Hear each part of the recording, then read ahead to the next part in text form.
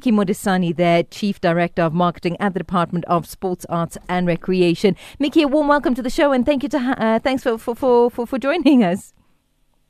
Good afternoon, Romy, and also, that song kind of like takes us back. No? Way back. Yeah, it reminds me a bit of our heritage and our culture and our roots, where we come from. You're giving away your age, Mickey. You know what I'm saying? September month is Heritage Month, and today we're talking about something special, something that shouldn't be lost in South Africa, and that is definitely Indigenous Games.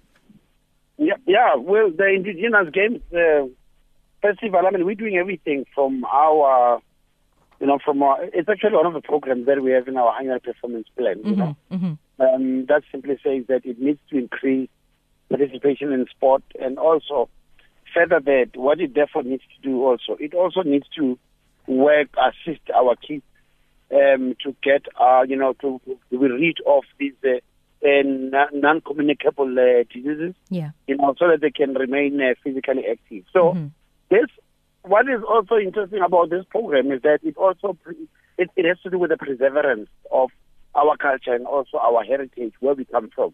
And I must say, very well, there are those games that you played when you grew up, when you were 4-year-old and 8-year-old, 6-year, up until, and those games, they left a perpetual remembrance, and you will never ever forget them. They have a very, very nostalgic approach to you. They do. I'm not about Khati, for instance. Skipping. We used to call it skipping in the township, We have taken that and we have turned it into a very interesting competitive sport, okay? We have taken Murabaraba. We have turned that into a competitive sport. We have taken Intuba. We have taken that and then we have turned it into a competitive sport. And we went on further, we took Intonga. Intonga is actually sticks, We'll get you guys, we give you helmet. This one doesn't matter. It has no age limit, does not even have any, separation from either sex, gender, or culture. Listen, you wear your helmet, you get your sticks, you get in there, you hit each other. There are judges that sit there and they award points accordingly, So it's like fencing. It's like fencing but not fencing like we know. There you go, fencing, but this is now an indigenous fencing. Then that's what we call it, manje. Yes, Impuba, Okay. So it's very interesting. And then on top of that, we've got the Afrikaner game, and that has come from the Afrikaner culture. It's called Dristoki. Okay. Also, it's very, very interesting.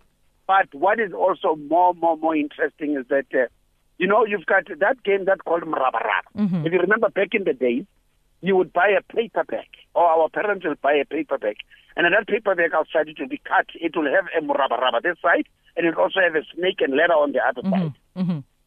And then you will cut it. You can either play Mrabaraba on it, and then also the other side is also a draft. You remember draft? I do. Those are some of the games that we have formalized just to make sure that we preserve our heritage.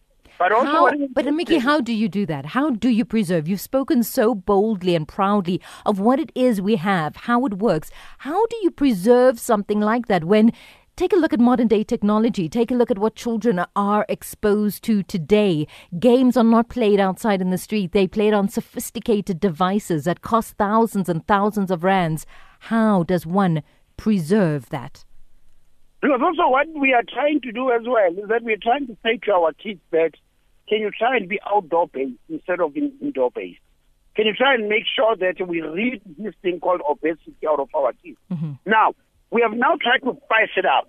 So we have then got into various number of elements that are now part of this. We have what we call a family picnic. We have a cultural parade, a carnival parade that will be taking place tomorrow. What is going to happen here is that we've called upon all people with various dominance of culture and heritage to come through and be able to wear about, they are able to wear about various their traditions, and then from there they come through and be part of the walk. So what we are doing also is that the issue of ensuring that in the long run, we've got the issue of showing that these games are so preserved, then there is an element of that commercialization that we also will be able to throw in a long time. Because once our kids are able to play these games and people are now exposed to them, and then they know, then we're able to say from a department side, how do we therefore say in a long run we're going to get the general public to pay a little bit of money to make sure that this money, that with revenue we generate, it goes into various sports programs. So that's what we're trying to do. But then we said, these games cannot sustain themselves. We need to be able to throw a number of elements into these games. So we've got a carnival. We also have a family picnic. We've taken also the food competition. The food competition, cooking traditional food, we have turned it into a competition whereby the best cook who will be able to cook from an open fire outside there on the garden is able to give us the best tasting traditional food, then that person will be able to win a prize. It sounds amazing. That, traditional culture. We said we've got a couple of designers.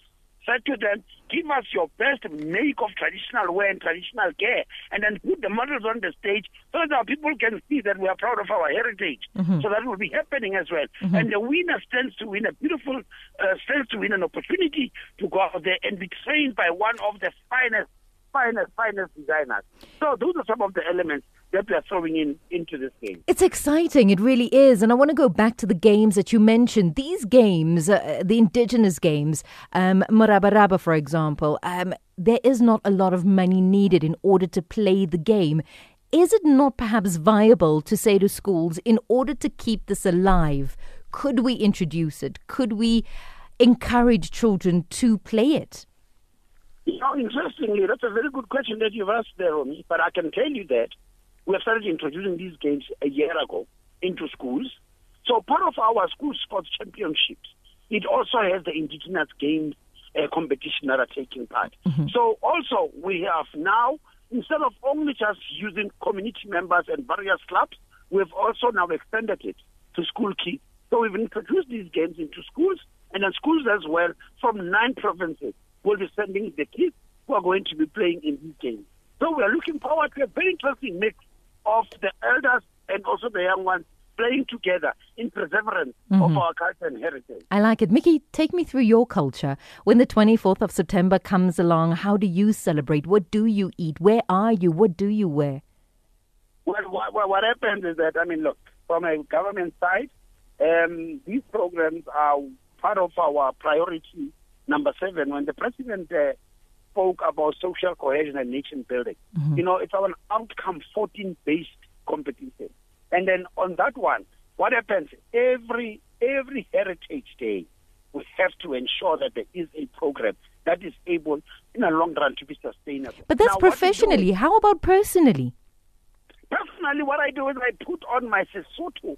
You see, I'm a Mosotho. I come from Lesotho and I speak Sesotho. I wear my Sesotho hat and I wear my Lesotho blanket and I put on my stick and I hold on my seat and I also become part of everything else, So that's what I'm saying to you.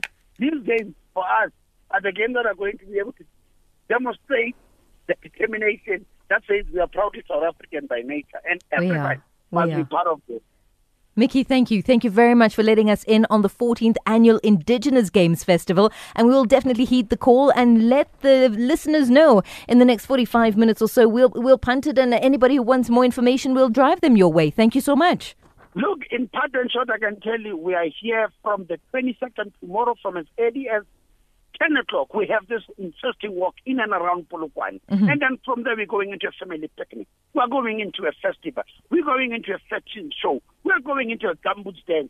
It's an activity-packed, jam-packed event that is good for the entire family. So once more, it's probably South African by nature. Thank you. You're more than welcome. Thank you so much there to Mickey Modisane for letting us in on what is happening out at Seshego Stadium in Limpopo. Indigenous Games Festival held by the National Department of Sport and Recreation. It starts tomorrow. It's Heritage Month, and that is what we're celebrating. Who we are, proudly South African at the end of the day. And I'd love for you to please send me voice notes on 060-584-2250. Break it down for me. What did you guys play growing up? Even even if the sport is not widely known. My late grandfather taught me 5 stones, and we'd find 5 relatively round stones. We'd draw a circle, and I'd have to throw the stone up and then pull out one stone and then catch the stone again. And we'll do this until all 5 stones are out the circle, and then again back, all the way back into the circle. We called it 5 stones, and he learnt it when he was young. He taught it to me. Maybe I should carry on and teach my daughter that, but it's not like I learnt it at school or that it's widely played. So let me in, please, or break it down for me. What is Diketo, Khadi, Intonga, and Morabaraba? Break it down so simple that I'm able to go home and start playing these games as we celebrate Heritage Month right here on Radio 2000.